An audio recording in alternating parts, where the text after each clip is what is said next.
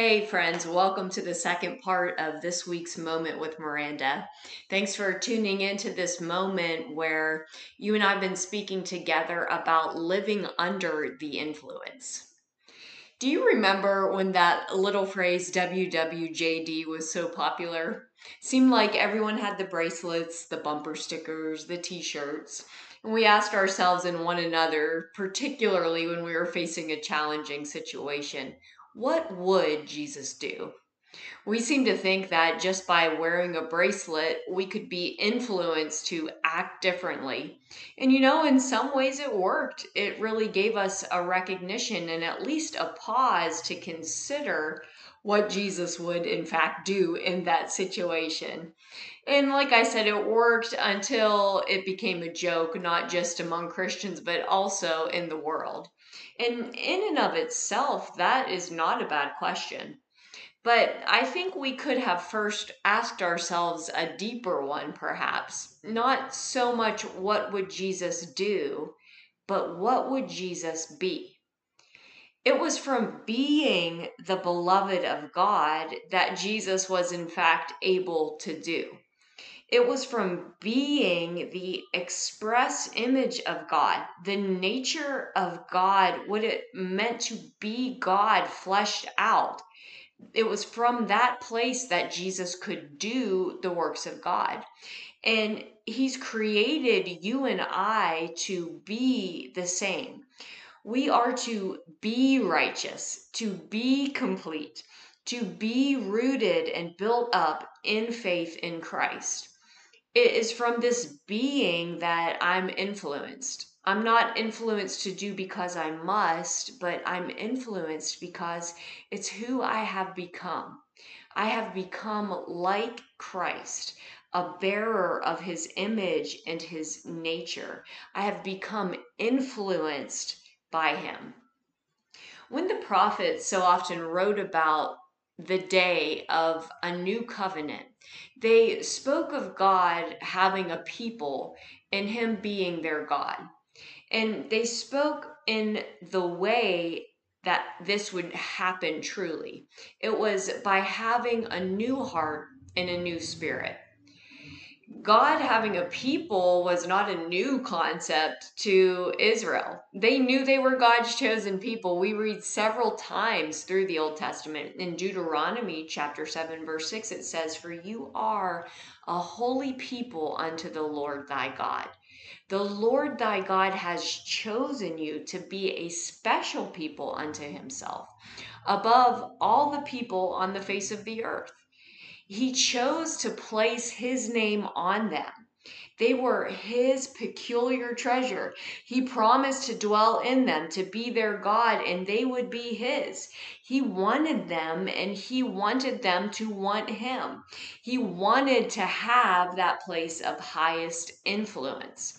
The very first command that he gave the people of Israel was, "You will have no other gods before me." And the law of commandments set out the course for which they were to do this. And that course of doing it was right and it was perfect and it was necessary, but it was also faulty. Why was it faulty? Because of the nature of the ones that were doing it. They were his people by name because he said they were, but they were not, in fact, yet his people by nature. And no amount of doing the right things outwardly could make up for the inward lack that they had, even though many were genuine. They still could not be perfect and complete and freely able to approach him because what they were working with was imperfect and it was incomplete. It was not blameless like was necessary. So we know that this is why God sent Jesus Christ to not just have a family in name, but also a family in nature. To not just be a people called Christians, but to actually be what a Christian means, to become a Christian, to become like Christ, a follower of Christ. There was no way that this could actually happen simply by external influence. But thousands of years of the law proved that at the heart, men were still evil. They were still lovers of themselves and lovers of their own truth.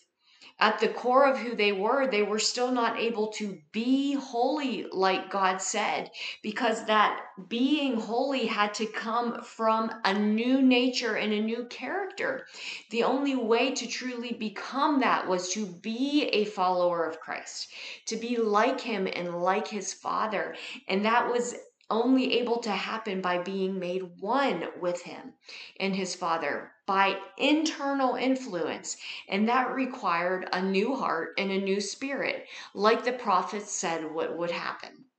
And I think about men that encountered Jesus as he began to teach this new and this living way that was going to come about through the new birth. What he was speaking was so foreign to what they had expected. We have to consider that they expected this military messiah. And here was a man saying that they had to become like children in order to receive the kingdom of God that he was bringing. They had to be born again. It's no wonder that Nicodemus came to Jesus in the night. And he told Jesus that he recognized there was no way that Jesus could do what it was he was doing except that he came out from God. And it must have been a shock then when Jesus responded and said to Nicodemus, he said, unless you are born again, unless you too are born of God or born out of God, literally born from above, you cannot see the kingdom of God. The kingdom that Christ was bringing was not the answer to Rome's oppression and domination that the Jewish people were looking for, like he had done previous in the Old Testament, releasing them and delivering them from bondage of oppressors that were national oppressors, but rather the kingdom that Christ was bringing was an answer to sin's oppression and domination. It was an answer to that division of spirit, that division of soul. It was the way that God would truly get his people and he could be their God. It was the way where he could have his purchased possession, his special treasure, a family like him, by giving them his nature, and his nature would become their number one influence. And I love that the New Testament writers are committed to us understanding what this new nature is like. Paul was committed in his letters to the churches that he loved to tell them this is how you are going to be like Christ. It was Paul's time that he spent in Antioch with the believers there, where they were first called Christians, these Christ followers. And it's through these writings of Paul that we can see how to be Christians like God intended, not to do this Christianity thing, but to actually become like Christ in the world, fleshed out again into the world. Let me say here that I am by in no means saying that you and I are little gods. Not at all, but we have been given the DNA of God, the divine nature attributes, where we are like him and we are bearing his image and his name again into the earth like Christ did. Christ was the forerunner.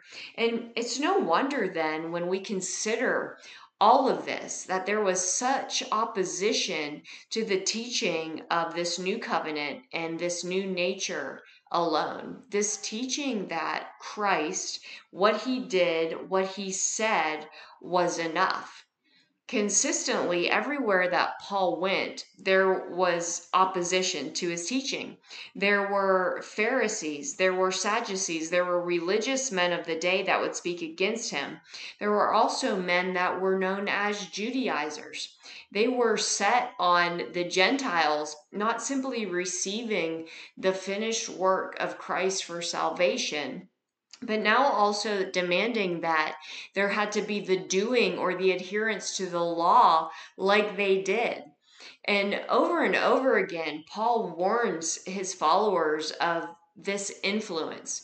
Really, in almost every letter that he writes, he's telling his dear children, he's like, watch out for those who would try to alienate you from the life of God in Christ. And really, every church was given this clear direction to beware of any who would try to add to or to take away from the simplicity that is Christ and believing in Him. I really like the time that Paul takes with this particular subject in the book of Galatians. And you can really hear the heart of a father to his children as you read his words. He starts off by saying in Galatians chapter 1, verses 6 and 7, he says, I'm amazed that you are so quickly removed from him that has called you into the grace of Christ to another gospel. In fact, he takes a really strong line and he says it's not a gospel at all. It's actually a perversion of truth that has been found in Christ alone. Paul finds that there have been those who have infiltrated the church, teaching that salvation through Christ's work on the cross was not enough, but now that they also must be circumcised and do the works of the law. Paul writes, O foolish Galatians, who has bewitched you that you should not obey the truth? He asks, I want to know, did you receive the Spirit by the works of the law or by hearing and faith? Would you begin in the Spirit but continue to follow now in the flesh? Have I suffered so much for the sake of this gospel in vain?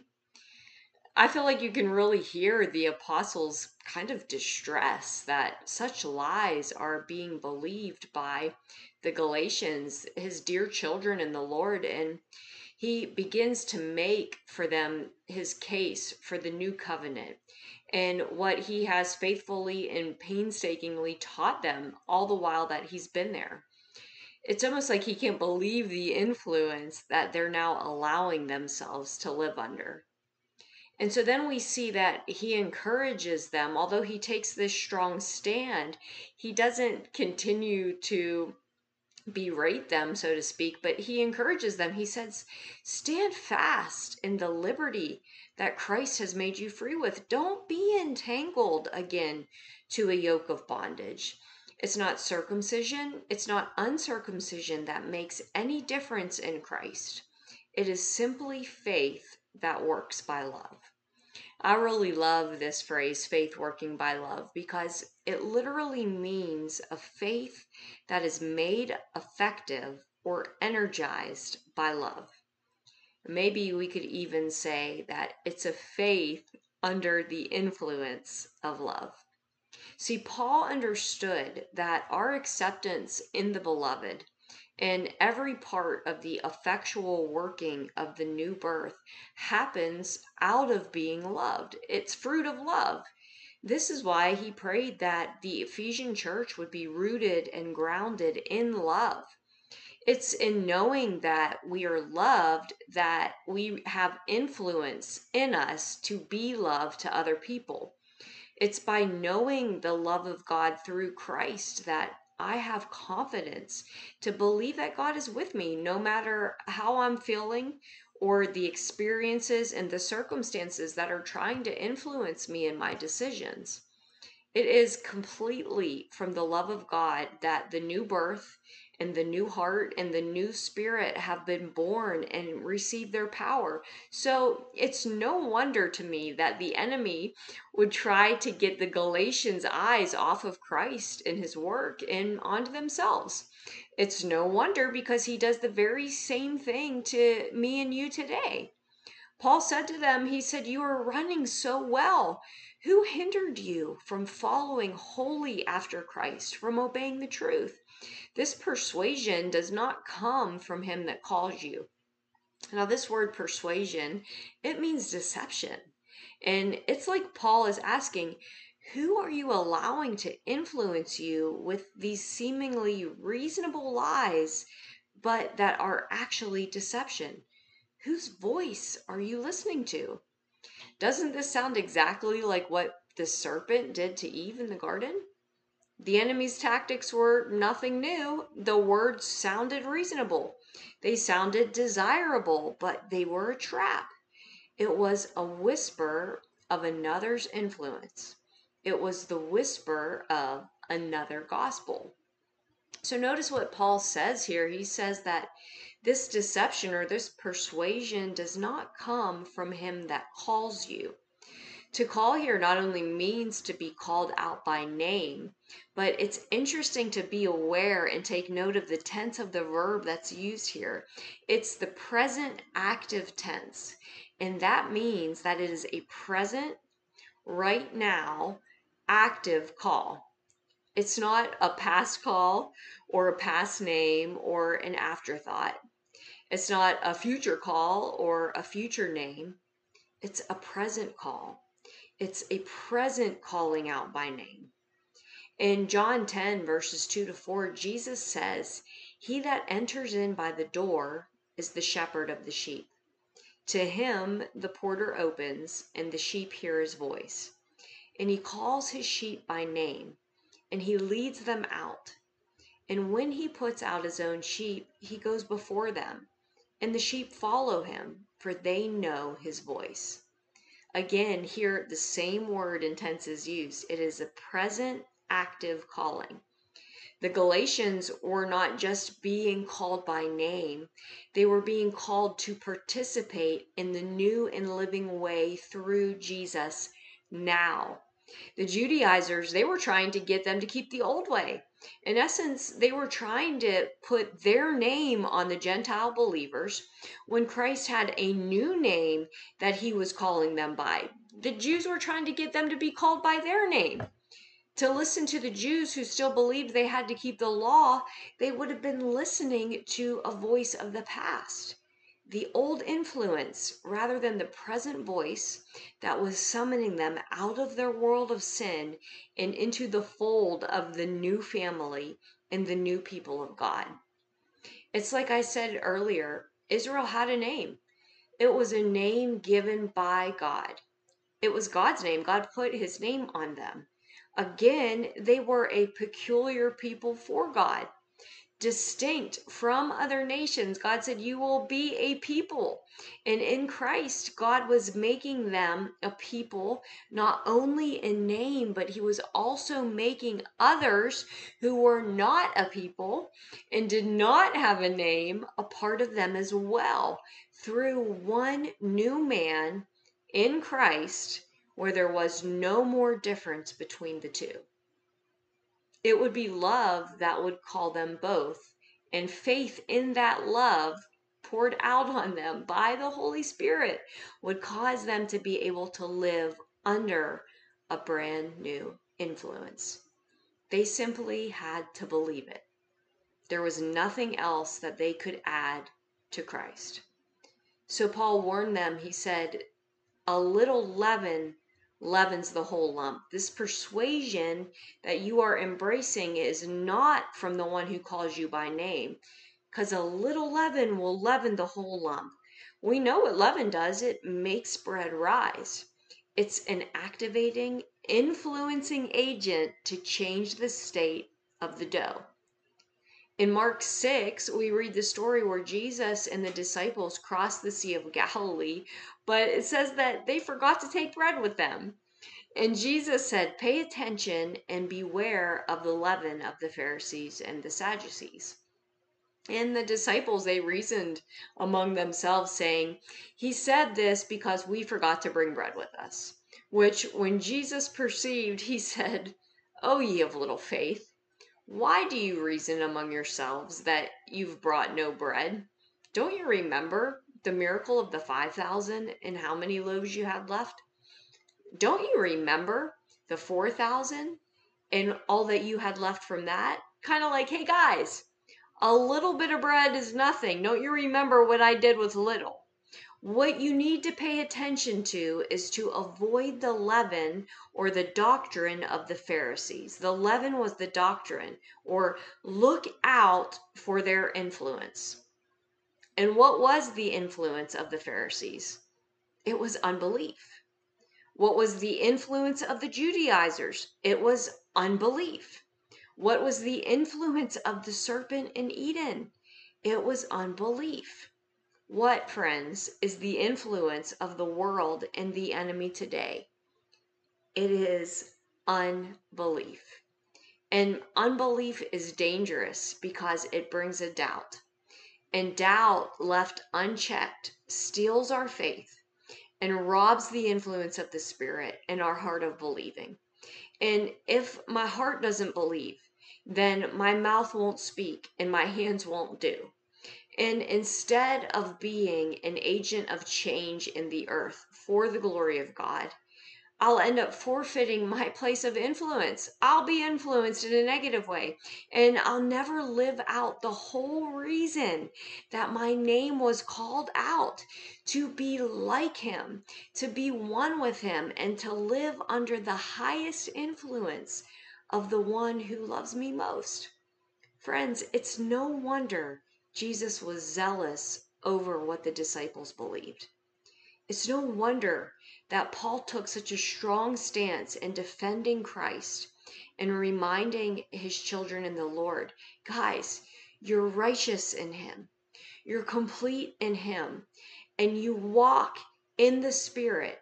And those that walk in the Spirit, remember, it's like Noah, righteous, complete, walking with God. Those who walk in the Spirit are under the influence of the Spirit, and they will bear the fruit of the Spirit: love, joy, peace, long suffering, gentleness, goodness, faith, meekness, and temperance. They will bear the very nature of God. This is the influence that you and I are created to thrive under and to reproduce. It's the high call that we're invited to live into. It's the high call that Paul continued to pursue. Not the call to be a Pharisee, not what he knew, but the high call, the present, active calling by name to be the people of God, living under his influence and displaying his nature to the world around them. Paul was invited to do that. The disciples were invited to do that. And you and I are invited the same. So in this moment today, that is the influence that I really want to live my life under. How about you? Would you agree with me today? And would you take that strong stance and that strong determination that in nothing will you be afraid, and in nothing will you be ashamed of the gospel of Jesus Christ? For it is the power of God unto salvation to anyone who would believe, to the Jew first and also to the Greek. And it is through the gospel of Jesus Christ that the righteousness of God is revealed from faith to faith. It's through the gospel of Jesus Christ that you and I are made complete in him, and that we are seated with him in heavenly places.